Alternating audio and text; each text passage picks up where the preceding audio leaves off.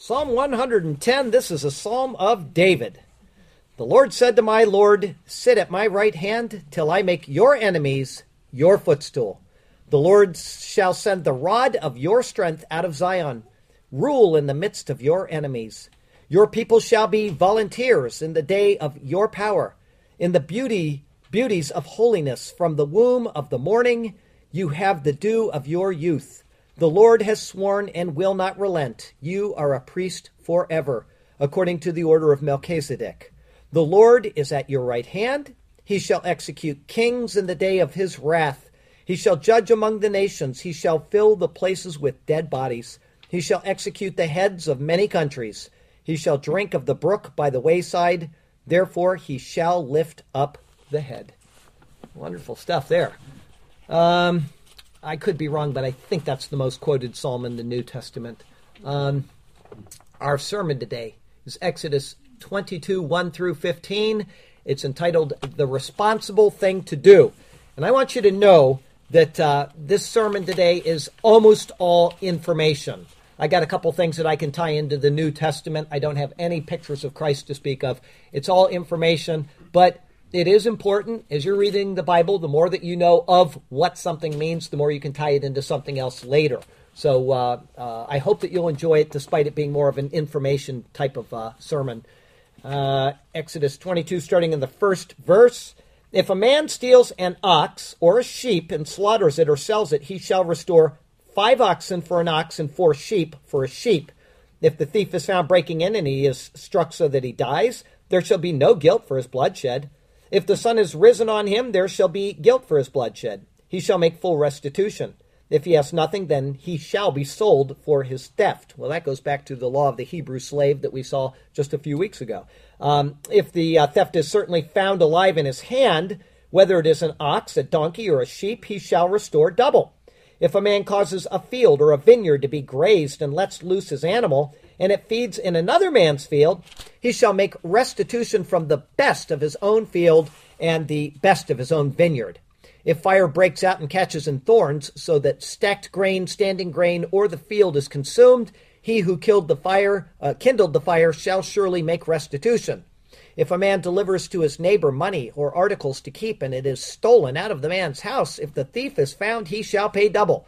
If the thief is not found, then the master of the house shall be brought to the judges to see whether he has put his hand into his neighbor's goods.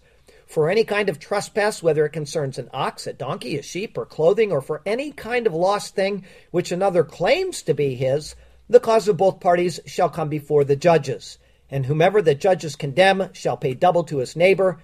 If a man delivers to his neighbor a donkey, an ox, a sheep, or any animal to keep, then it dies, is hurt, or driven away, no one seeing it, there shall be then an oath of the Lord shall be between both, that he has not put his hand into his neighbor's goods, and the owner of it shall accept that, and he shall not make it good. But if in fact it is stolen from him, he shall make restitution to the owner of it. If it is torn to pieces by a beast, then he shall bring it as evidence, and he shall not make it good what was torn. And if a man borrows anything from his neighbor, and it becomes injured or dies, the owner of it not being with it, he shall surely make it good. If its owner was with it, he shall not make it good. If it was hired, it came in for its hire. And once again, like a sermon a few weeks ago, I had our retired police officer here on my mind through the entire thing, because it's dealing with matters of the law. And so, Vic, I want you to know I have you on my mind as I'm typing some of these particular sermons. Anyway, I bet that every one of us can look back on our past life, and we can think of a jillion times when we have either been wronged by another or we have wronged another in regards to personal property.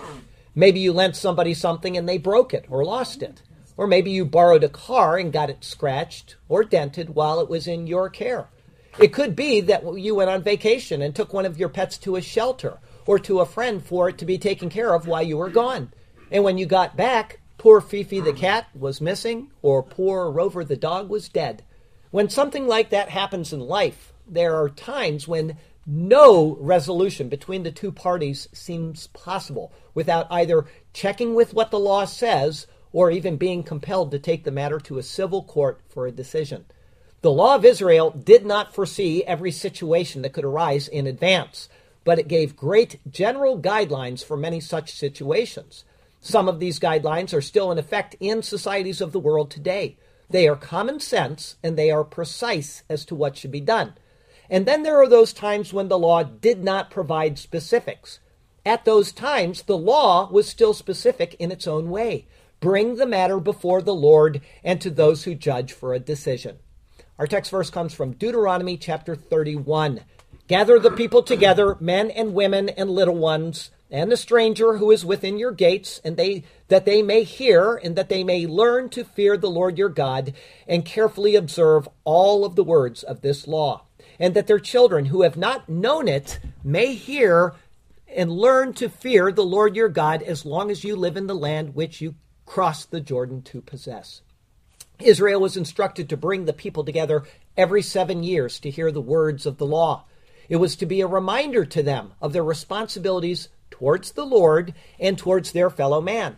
Some of the responsible things that they were to do in regards to their property and the property of their fellow man are detailed in today's verses. In keeping them, or ensuring that they were properly judged when they weren't kept, was important in order for the society to function properly. These and so many other fine details of the law are to be found in his superior word. And so let's turn to that precious word once again. And may God speak to us through his word today. And may his glorious name ever be praised. I have only 2 thoughts for you today. The first is laws for theft. This is verses 1 through 4. The following laws for theft are very brief and detail only 3 circumstances. The first is stealing property and converting it for another use. Second is housebreaking or burglary. And the third is stealing without having converted the stolen goods for another use. The ox and the sheep were principal types of valuable property within Israel, and so they are used as representative of stealing in general. The punishments, in principle, can then be considered representative of what is proper for other thefts as well. Verse 1, if a man steals an ox or a sheep and slaughters it or sells it, he shall restore 5 oxen for an ox and 4 sheep for a sheep.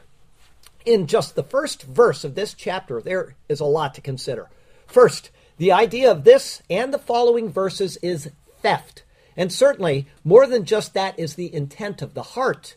This is because different penalties are given for the act of theft based on what happens to the stolen property. If the main crime is simply theft of any kind, then there would be a unified punishment regardless of what happened to what was stolen. But there isn't. As we progress, this will be seen and looked into. In the case of verse 1, if someone steals an animal as described and slaughters it or sells it, the penalty is stated. Second, the word for slaughter is tabach. This is only the second of 11 times that it's going to be used in the Old Testament. Rather than a sacrificial type of slaughtering, this gives the idea more of butchering an animal for food. The thief willfully steals and then willfully sells or kills the animal to eat or sell as food. He thus profits off of the animal through his actions. Third, with the exception of Young's literal translation of the Bible, no translation, and I go through 20 of them for each sermon, no translation gives the proper sense of this verse. 2 different words, 2 different Hebrew words are translated as ox, and 2 different words are translated as sheep. In all other versions, with the exception of Young's, the verse says, if a man steals an ox, the word shor, or a sheep, say, and slaughters it or sells it, he shall restore 5 oxen, bahar, for an ox, shor, and 4 sheep, tson, for a sheep, say. It's obvious that a distinction is being made between what is stolen and what is to be returned. Otherwise, it would have just used the same words. Instead of repeating the same word in English, the word herd is certainly more appropriate. An animal of the herd would be used to replace the specific ox or sheep. Therefore, it could be 4 bulls or 4 heifers for the ox or any combination, and it could be 4 sheep or 4 goats or any combination for the sheep. And actually, it should be 5 bulls, not 4, but no matter what, he is to repay 4-fold for having first stolen the animal and then having sold it or eaten it. His benefiting off the stolen animal is what is being considered in conjunction with the theft. Fourth, there is a difference in the required payment for an ox as opposed to a sheep, fivefold instead of fourfold. Scholars have varying ideas as to why. Some argue that it is more brazen or more audacious to steal an ox than it is to steal a goat. Others see that the penalty is higher for the ox because it is an animal from which profit can be derived, such as plowing fields. I would think that it's a mixture of the two. If it is true that one can benefit more from the sale of an ox than a sheep, then the one stealing the ox intends to benefit more from it as well. If he slaughters it and sells its meat, or if he simply sells it outright, the profit to him will be greater than for doing the same thing with the sheep.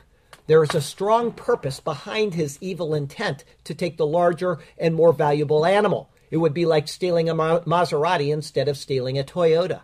It is the heart which is being looked upon as well as the act itself. This principle was adhered to and acted upon elsewhere. When Nathan the prophet came to King David with the story of a person who wrongfully took a man's only precious lamb, David's response to Nathan's words was one of very great anger. Here's what he said. So David's anger was greatly aroused against the man, and he said to Nathan, "As the Lord lives, the man who has done this shall surely die, and he shall restore fourfold for the lamb, because he did this thing and because he had no pity." Unfortunately for David, Nathan was using the lamb as a metaphor for Bathsheba, the wife of Uriah, whom David took as his own. It was he who was in the wrong. In the New Testament, Zacchaeus, the wee little man in the sycamore fig tree, was so elated that Jesus desired to eat in his home that he rushed down the tree and entertained the Lord. In his great joy, we read this in fulfillment of this precept in the law. Then Zacchaeus stood and said to the Lord, "Look, Lord, I give half of my goods to the poor, and if I have taken anything from anyone by false accusation, I restore fourfold." Verse 2, if the thief is found breaking in and he is struck so that he dies, there shall be no guilt for his bloodshed. The second law of theft is concerning burglary. The word for breaking in is machteret. This is its first of only two uses in the Bible. It means burglary or secret search, and it comes from the word katar, which means to dig. The idea is that one has to dig, as it were, in order to forcibly break into a house or to conduct a secret search. This would involve the use of an implement to either dig through the earthen wall, which houses were made of at the time, or to dig through the bolted door of the house. In the case of a person who so breaks in, if he is struck and is killed, the person who killed him is to be absolved of any wrongdoing or blood guilt. What this means is that the avenger of blood may not come after him to exercise his right of vengeance. And there are several reasons for this. The first is that by digging into a house, any implement that he had could then be used as a weapon. This would immediately come to mind in anyone who is quietly sleeping and then suddenly awakened by a thief in the night. The thought of murderous intent would be at the forefront of his thoughts. The second reason is that at such a dark hour, the thief himself couldn't be identified. His features, his size, the intent of his eyes, all of these things could not be determined. The one in the house would have no idea who they were up against, or even if they could safely flee. And third, anyone who did commit such a burglary and who got away could not later be identified. Therefore, there would be no justice for his offenses. By breaking in at night and under the law which was given to the people of the land, he would subject himself to the possible penalty of that law by forfeiting his own life. Verse 3, if the sun has risen on him, there shall be blood guilt for his bloodshed. The word for has arisen here is zarach. It means the dawning of the sun when it shoots forth its beams. At such a time, the sky would be illuminated enough to send light into a house and make a thief recognizable. A burglar in such an instance was not to be killed, or the guilt of blood would be on the head of the one who killed him. The idea is surely that the person could recognize the intruder and flee for his own safety, and then he could later identify the burglar, who would then be convicted for his crime. He would be required to pay for his theft according to the other precepts within the law. Verse 3 going on, he should make full restitution. If he has nothing, then he shall be sold for his theft.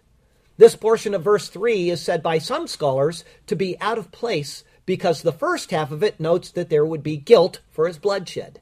They say that it thus presupposes that there was bloodshed. This is incorrect. Rather, it presupposes that the one who was in the house won't shed his blood, just as the law requires.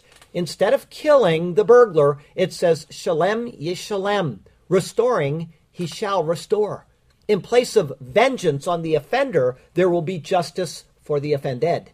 The guilty will keep his life, and he will hopefully learn his lesson through restoring damages and losses incurred by the owner. However, if he is unable to restore according to the law, then according to the law he was to be sold for his theft. The word theft is genebah.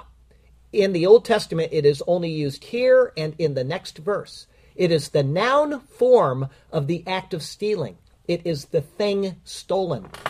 The thief becomes liable to become property for having put his hand into another man's property. In this, the words shall be sold would better be translated as should be sold. The entire verse then is one of justice. To paraphrase it, one could say, if the sun has risen, instead of killing the person and incurring blood guilt, the thief should fully restore what he has stolen, or he should be sold to replace the thing stolen. Verse 4, if the theft is certainly found alive in his hand, whether it is an ox, a donkey, or a sheep, he shall restore double. An emphasis is given in this verse, which is translated as certainly. In Hebrew it says, Im himatse timatse beyado hageneba. If finding is found in his hand, the theft. It is what we would say in English, being caught red-handed. If a thief is so caught, and the animal which is stolen is still alive, then only double restoration is required. This then is a justice of retaliation. The thief loses the very amount that he anticipated gaining. In contrast to verse 1, where the animal was butchered or stolen or sold, the matter is looking at the intent of the heart here. Until the animal or thing is disposed of, there was always the chance that the thief would own up to his own theft and restore it. It would mean that he would incur a double cost of restoration, but he would be spared an even higher cost. And it could be that he would even seek mercy and not have to pay back double of the amount that he had stolen. But once the animal was dead, such a chance of restoration was impossible. It had become an aggravated crime from a hardened heart. As long as the animal was alive and in his possession, the possibility for repentance and full restoration was available. This is similar to what happened to the sons of Jacob when they went down to Egypt to buy grain during the great famine in the land. When they came back, the money that they had taken to buy the grain was found in their own sacks. In order to ensure that the mistake was covered, Jacob instructed them with these words, take double money in your hand and take back in your hand the money that was returned in the mouth of your sacks. Perhaps it was an oversight. On a spiritual level, double repayment for wrongdoing is also a biblical consideration. This is not just something found in the precepts of the law. It is something that the Lord is going to hold Israel accountable for. The people of Israel had sinned against the Lord, and the people were punished for it. Double, in fact. These verses concerning the protection of the physical assets of the people are also given to show what is just and due concerning the people's relationship with the Lord. Here's what it says first from Isaiah chapter 40. Comfort, yes, comfort my people, says your God. Speak comfort to Jerusalem and cry out to her that her warfare is ended, that her iniquity is pardoned, for she has received from the Lord's hand double for all her sins. The idea of double punishment for the sins of the people is not unique to Isaiah. It's also found in the books of Jeremiah, Ezekiel, and Zechariah. In the end, the double punishment of the people was literally carried out in a double exile, first to Babylon and then by the Romans in AD 70. However, after the times of double punishment, the Lord promises not just restoration, but double restoration. Listen to these wonderful words of something that is happening in our own lifetime. Also for you, because of the blood of your covenant, I will set your prisoners free from the waterless pit. Return to the stronghold, you prisoners of hope. Even today I declare to you that I will restore double to you. For I have bent Judah my bow, fitted the bow with Ephraim, and raised up your sons, O Zion, against your sons, O Greece, and made you like the sword of a mighty man. Comfort, yes, comfort my people, says your God. Speak comfort to Jerusalem and cry out to her that her warfare is ended, peaceful streets she shall trod. Her iniquity is pardoned, and she is made pure. For she has received from the Lord's hand double for all her sins. The payment has been made, and now her future lies ahead, ever so grand. For her dirty rags, garments of white she will trade. The double punishment was due, and it was just, but now double blessing will come upon Israel. For her will come joy and health so robust. To my jewel Israel, this promise I now tell. Our second thought today is laws for negligence or fraud. It's verses 5 through 15. Verse 5, if a man causes a field or a vineyard to be grazed and lets loose his animal and it feeds in another man's field, he shall make restitution from the best of his own field and the best of his own vineyard. Like many of the verses so far, this one implies a permanent dwelling in the land of Canaan, and it also implies private property. The law was given in anticipation of both, and it implies both. Possession of the land of Israel by Israel, and possession of parcels of land by individuals. The last time that a vineyard was mentioned was all the way back in Genesis 9, verse 6, when Noah planted a vineyard and got drunk off of the wine from it. Israel is being given directives for something that they will inherit and which they will have a right to. When that comes about, protections will be in place for their land and for their labors. Translators vary in how they translate this verse in one of two main ways. One is willful negligence, as if the animal was purposely let loose in another person's field. You'll read some translations and it'll sound like that. The other is careless negligence, where an animal is let out to eat and it wanders over to another man's field. Whichever is the case, actually, the owner is negligent and he is to be held accountable for his actions. The restitution, though, is not double forfeiture, but simple restitution. However, it is to be from the best of his vineyard. The word best, or metav, is very rare in Scripture. It's only used 6 times in the Bible. It always refers to either the best of the land or the best of animals. On a spiritual level, this verse can be equated with taking the best of something from someone for their having taken that to which they had no right when they took it. This is explained in Jesus' parable to the people in Luke chapter 14. So he told a parable to those who were invited, when he noted how they chose the best places, saying to them, when you are invited by anyone to a wedding feast, do not sit down in the best place, lest one more honorable than you be invited by him.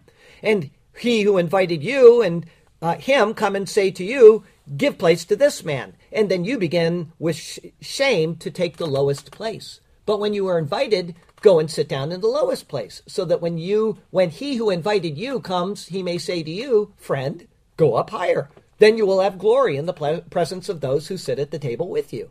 For whoever exalts himself will be humbled, and he who humbles himself will be exalted.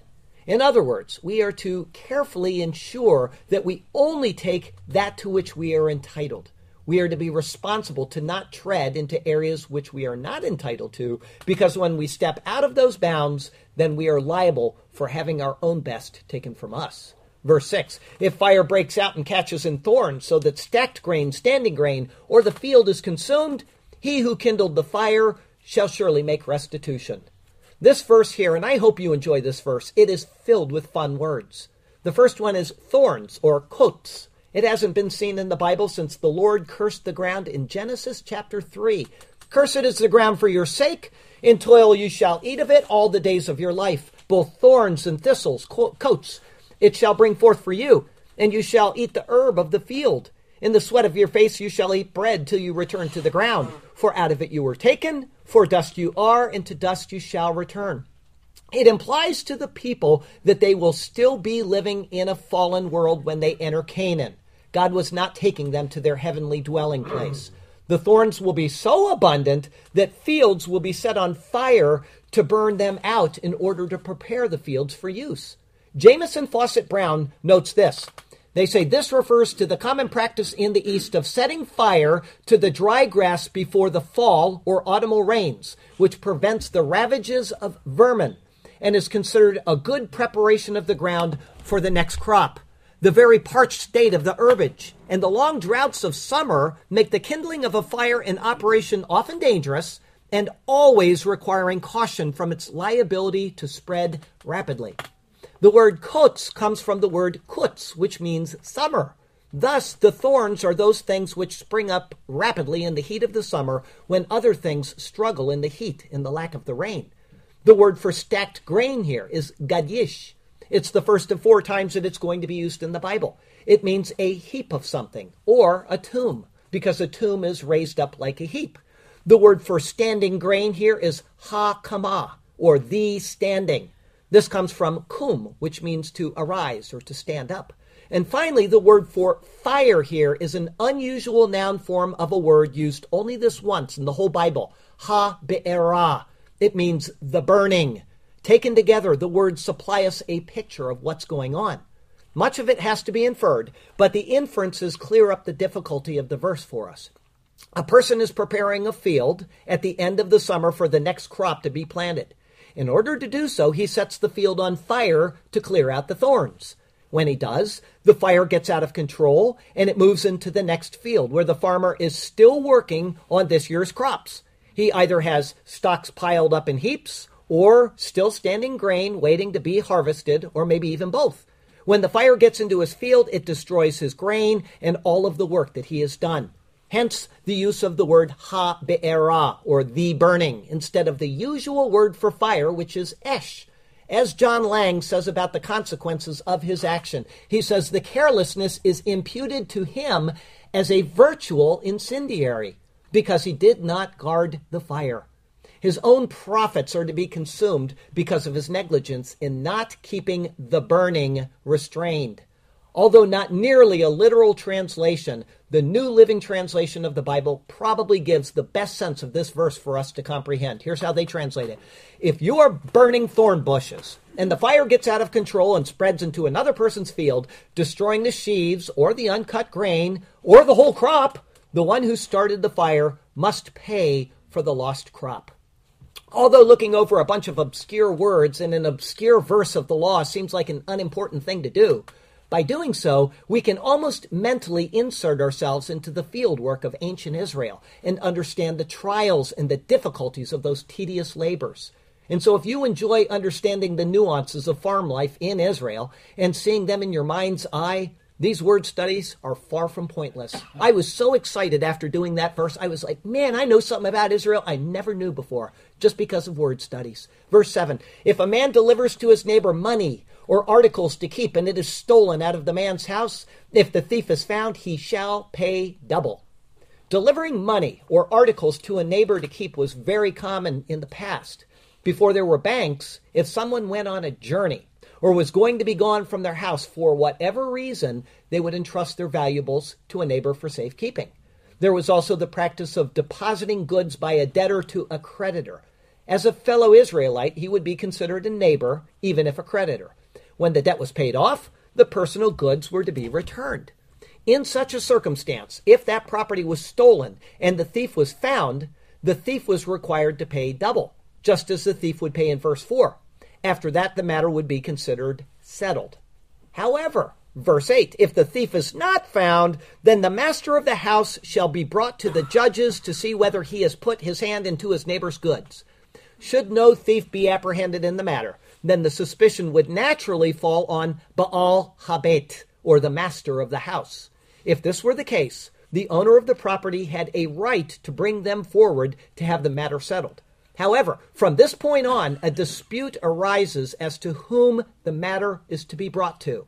The Hebrew reads, El Ha-Elohim, or literally, to the God, or to the gods, if you want to say the plural. For this reason, many translations vary in this verse.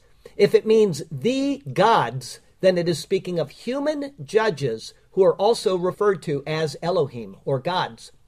However, because Hebrew also has the commonly used word shoftim, which means judges, I think that this is very unlikely. Rather, the verse is more appropriately translated as the English Standard Version renders it. Here's how they say it. If the thief is not found, the owner of the house shall come near to God to show whether or not he has put his hand into his neighbor's property. In Israel, there was a way of inquiring of God using stones, which were known as the Urim and Thummim. These would be used in a case such as this to determine whether the master of the house was guilty or not. Knowing that this type of inquiring of God was available would be a deterrent in and of itself.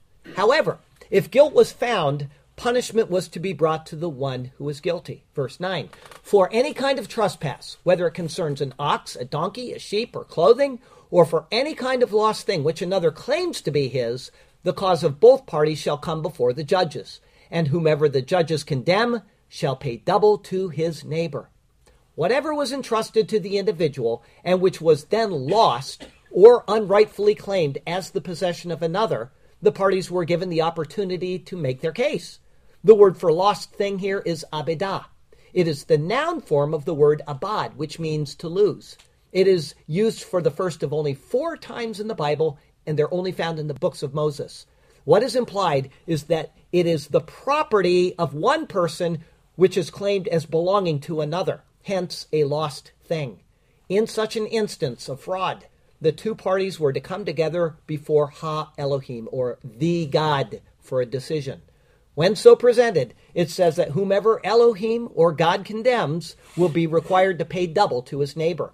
In this verse, like the previous verse, the translation is far better using God than judges. It should literally read, the case of both parties shall come before the God. The one whom God condemns shall pay double to his neighbor. Okay? If your Bible says judges, it's not incorrect. It's just the translator's preference, but I think certainly it is speaking of the God. It is God who looks upon the heart, and it is God who decides who is to be condemned. This word, condemn, or rasha, is introduced into the Bible here. It means to find wicked or to condemn. The one who has acted wickedly and is found out is then required to pay double for the theft. Verse 10, if a man delivers to his neighbor a donkey, an ox, a sheep, or any animal to keep, and it dies, is hurt, or driven away, no one seeing it. This verse here is parallel to verse 7.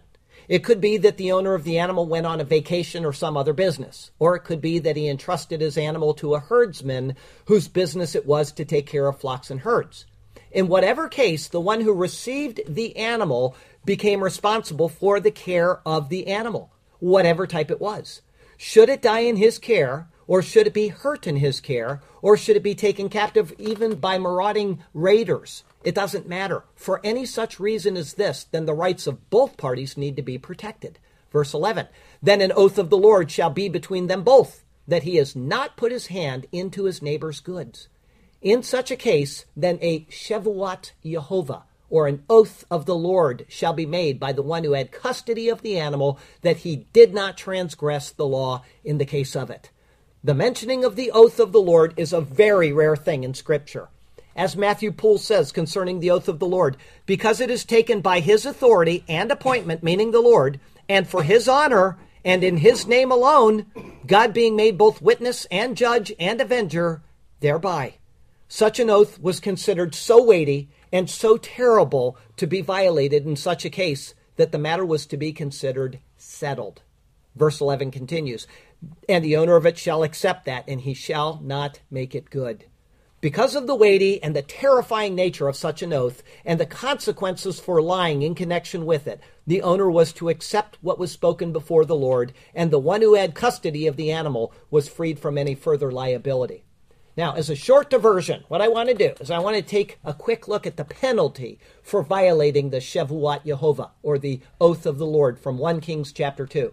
And the reason why I'm doing this is because I will not live to make it to 1 Kings chapter 2 in a sermon. So I want to read you one example in the Bible of what it means to violate the oath of the Lord. Then the king sent and called for Shimei and said to him, build yourself a house in Jerusalem and dwell there, and do not go out from there anywhere. This is Solomon speaking to this person. For it shall be on the day that you go out and cross the brook Kidron, know for certain you shall surely die. Your blood shall be on your own head. And Shimei said to the king, the saying is good. As my lord the king has said, so your servant will do. So Shimei dwelt in Jerusalem many days. Now it happened at the end of 3 years that 2 slaves of Shimei ran away to Achish, the son of Maacah, king of Gath. And they told Shimei, saying, look, your slaves are in Gath. So Shimei arose, saddled his donkey, and went to Achish, at Gath to seek his slave. And Shimei went and brought his slaves from Gath.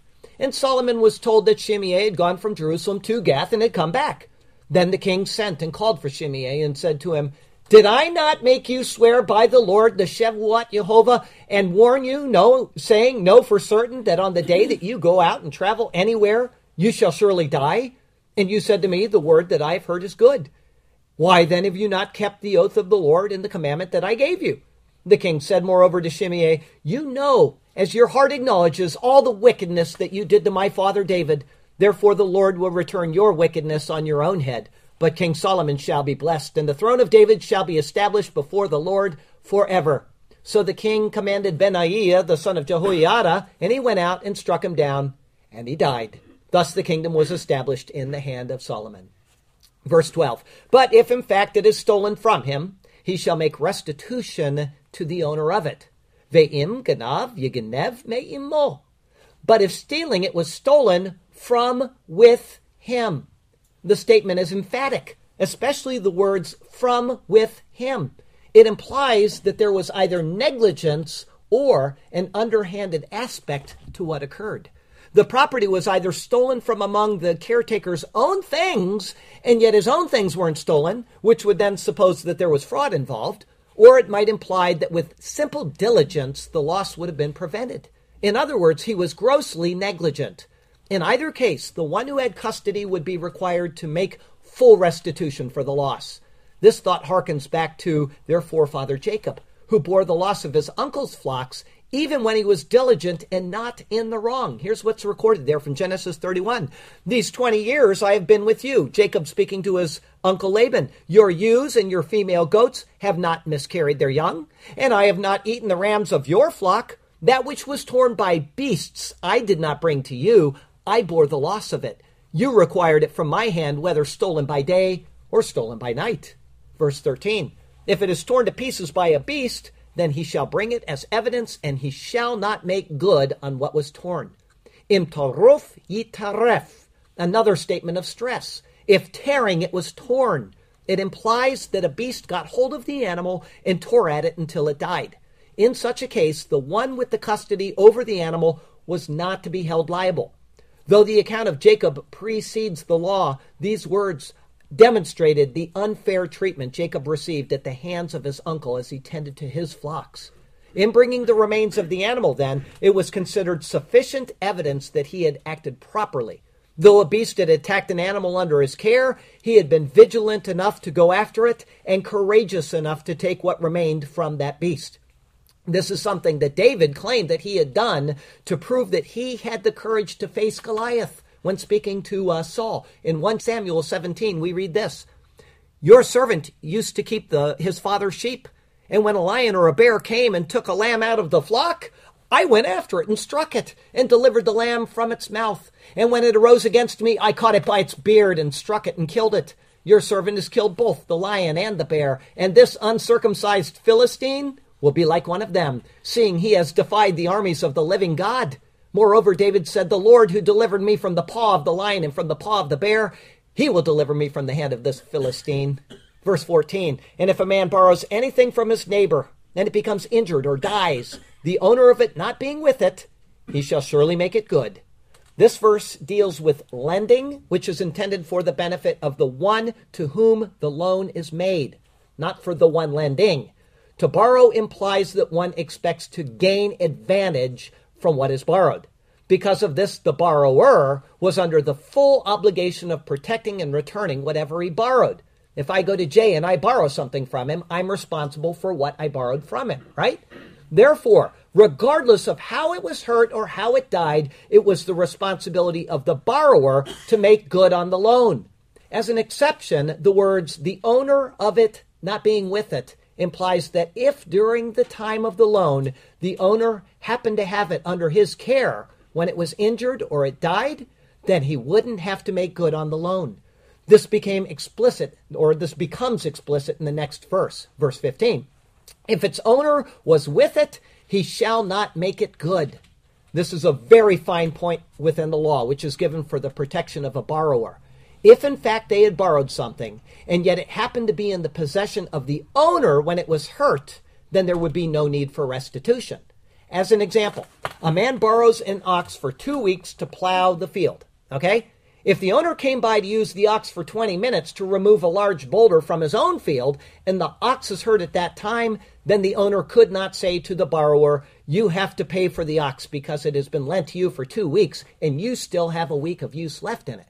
So suppose I borrow a hammer drill from Jay, right? And I say, I'm going to use this for the next 2 weeks. And then Jay comes over and he says, I need it just to put a hole in the side of my car, okay? He takes it out to the car and he ruins the thing, and then he gives it back to me. I'm not responsible for it. Even though I have another week of hammer drill use, I'm not responsible. Okay, thanks a lot for that, Jay. This statement preempts any such claim, and it would help keep the courts clear of any such niggling over minutia in the type of this arrangement. All right, verse 15 finishes with these words. If it was hired, it came in for its hire. As one final point, these words are given. Hiring out an animal is different than both borrowing an animal and having an animal entrusted into another's care. In the case of hiring it out, the risk of the hire was to be considered as a part of the calculation that the owner should make upon fixing his price for the hire. If he had an ox and the neighbor wanted to hire it out for, say, 50 shekels of silver, then he had to consider, is that sufficient for renting it out in case the ox gets hurt or dies? If so, then should that happen, he had received his payment in advance, and the one who hired it was absolved from any further responsibility for the animal. Now, in the past 15 verses, there is intent that the people would be protected in matters of private property. It is taken as an axiom throughout the Bible that man has a right to his own property, and that when someone unlawfully takes it or is negligent in caring for it, that they had the responsibility under the law for their actions. It might seem trivial to us that God would set down such minute precepts when he is God of all things, and all things ultimately belong to him. But if we consider that God has made us free moral entities, and that he cares for us in that regard, then it follows naturally that he would want his people to be cared for and free from loss or worry. In other words, it shows an immensely loving attitude by the Lord to set down these laws for his people. From that point, we can then logically see that if he cares about our welfare and our protection in this worldly life, how much more do you think he cares about our welfare and our salvation unto eternal life? And then, considering that he allows us the choice to either obey his laws or reject them, and to either return our love to him or to shun him, it shows how truly loving he is. God doesn't force himself upon us. Instead, he makes himself known to us so that we will want to fellowship with him. And the greatest of such demonstrations of all is when he entered into the stream of humanity and walked among us. In doing so, he showed us his very heart. He said, I know that this law is big. It's filled with mandates, and it is impossible for you to live it out perfectly. But I have come to do that for you. If you will just trust me, I will live out the law on your behalf. This is what Christ did for us. He came as a man born under the law to redeem us from the law. As you read these commands and these precepts, don't be overwhelmed by what God has mandated. Rather, be overwhelmed that Christ was born under it, and he lived under it in order for him to set us free from it. Trust. This is what God would ask you to do, to trust that he can save you from this law by fulfilling it for you. Trust in Jesus and be saved.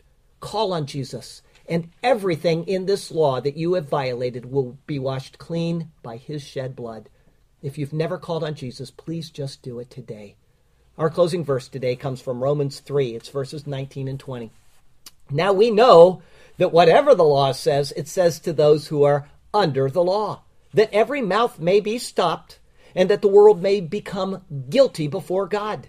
Therefore, by deeds of the law, no flesh will be justified in his sight, for by the law is the knowledge of sin.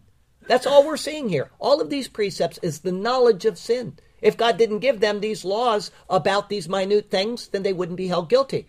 But then he gives them this law, obviously for their own good, but it shows them how guilty they are before this law.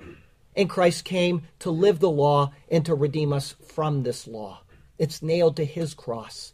All right? Next week is Exodus 22:16 through 31. Living properly both day and night. It's entitled That Which is Morally Right. And that'll be our 61st Exodus sermon. And the Lord has you exactly where he wants you. He has a good plan and a purpose for you. Even if a deep ocean lies ahead of you, he can part the waters and he can lead you through it on dry ground. So follow him and trust him, and he will do marvelous things for you and through you. Okay? I have a poem for you today entitled The Responsible Thing to Do. If a man steals an ox or a sheep and slaughters it or sells it, he does not keep. He shall restore 5 oxen for an ox and 4 sheep for a sheep. If the thief is found breaking in and he is struck so that he dies, there shall be no guilt for his bloodshed. His penalty is the spot where he lies. If the sun has arisen on him, there shall be guilt for his bloodshed. He should make full restitution. If he has nothing, then he shall be sold for his theft instead. If the theft is certainly found alive in his hand, whether it is an ox or donkey or sheep, he shall restore double, even if this penalty sounds kind of steep. If a man causes a field or vineyard to be grazed, and his animal lets loose, and it feeds in another man's field, which is not for his personal use, he shall make restitution from the best of his own personal field, and to the best of his own vineyard. This to the one he wronged he shall yield. If fire breaks out and catches in thorns, so that stacked grain, standing grain, or the field is consumed, he who kindles the fire shall surely make restitution for the losses which the owner assumed. If a man delivers to his neighbor money or articles to keep, and along comes trouble, and it is stolen out of the man's house, if the thief is found, he shall pay double. If the thief is not found, then the master of the house, you shall understand, shall be brought to the judges to see whether he has into his neighbor's goods put his hand.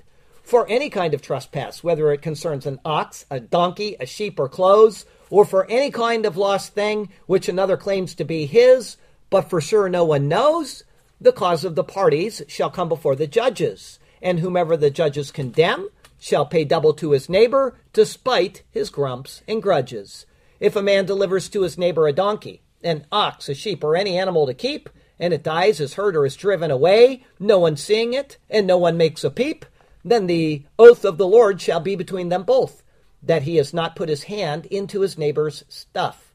And the owner of it shall accept that, and he shall not make it good. The oath is enough. But if in fact it is stolen from him, to you I submit, he shall make restitution to the owner of it.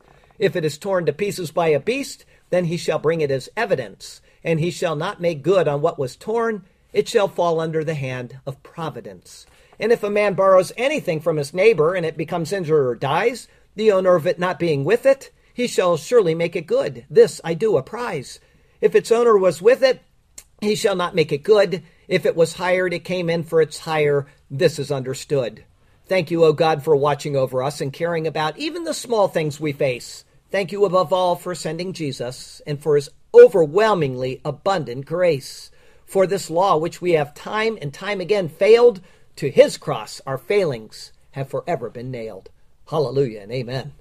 Heavenly Father, thank you for this wonderful little portion of Scripture. It's a lot of rules, it's a lot of regulations, and it just shows us that much more how desperately we need Jesus, because I'm sure everybody here would say that they've filched something, whether it's small or big in their life, or they've done something which would offend their neighbor in a way which would cause them to make restitution.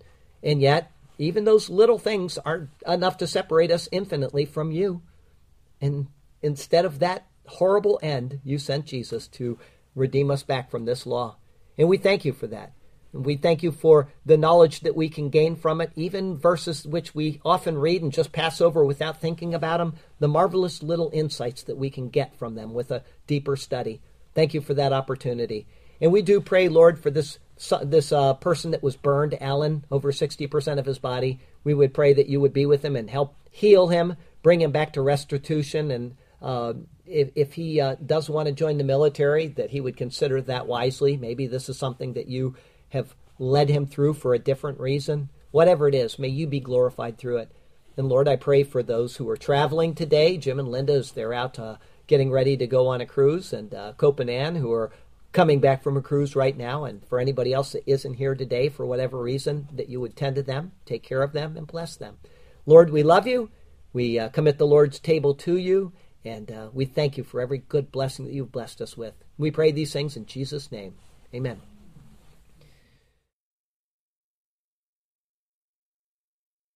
We get the instruction for the Lord's Supper directly from the Bible, the book of 1 Corinthians. And there Paul writes these words, "For I received from the Lord that which I also delivered to you, that the Lord Jesus on the same night in which he was betrayed took bread, and he would have given thanks over it. He would have said, Baruch atah Adonai Eloheinu melech haolam, hamotzi lechem min haaretz. Blessed art thou, O Lord our God, King of the universe, who brings forth bread from the earth. And he broke it, and he said, Take and eat. This is my body, which is broken for you. Do this in remembrance of me." In the same manner, he took the cup after supper, and he would have blessed us as well. Baruch atah Adonai Eloheinu melech haolam, borei peri hagafen. Blessed art thou, O Lord our God, King of the universe, creator of the fruit of the vine. This cup is the new covenant in my blood. This do as often as you drink it in remembrance of me. For as often as you eat this bread and drink this cup, you proclaim the Lord's death until he comes. Therefore, whoever eats this bread or drinks this cup of the Lord in an unworthy manner will be guilty of the body and the blood of the Lord. But let a man examine himself, and so let him eat of the bread and drink of the cup. For he who eats and drinks in an unworthy manner eats and drinks judgment to himself, not discerning the Lord's body.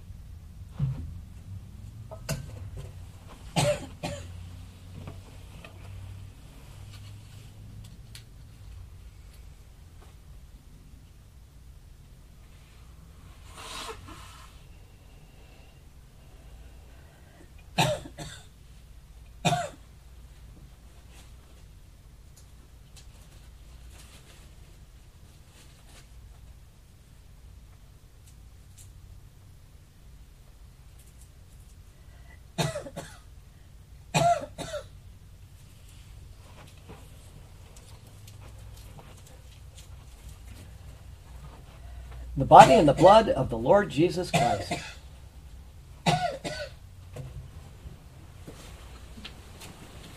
The body and the blood of the Lord Jesus Christ. The body and the blood of the Lord Jesus Christ. The body and the blood of the Lord Jesus Christ. The body and the blood of the Lord Jesus Christ.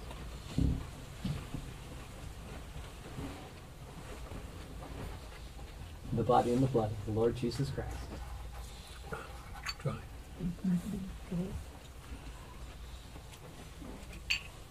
The body and the blood of the Lord Jesus Christ.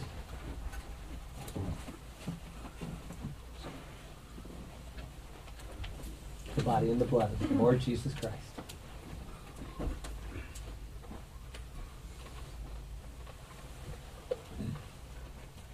The body and the blood of the Lord Jesus Christ.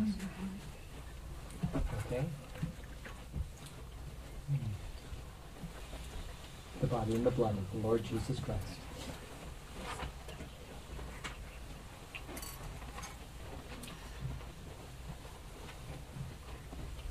The body and the blood of the Lord Jesus Christ. The body and the blood of the Lord Jesus Christ. The body and the blood of the Lord Jesus Christ.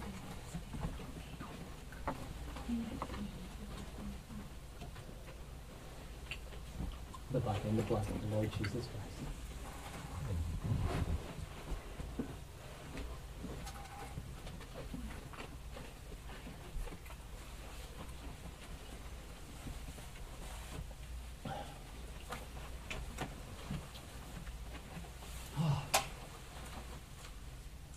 Glory be to the Father, and to the Son, and to the Holy Ghost, as it was in the beginning, is now, and ever shall be, world without end.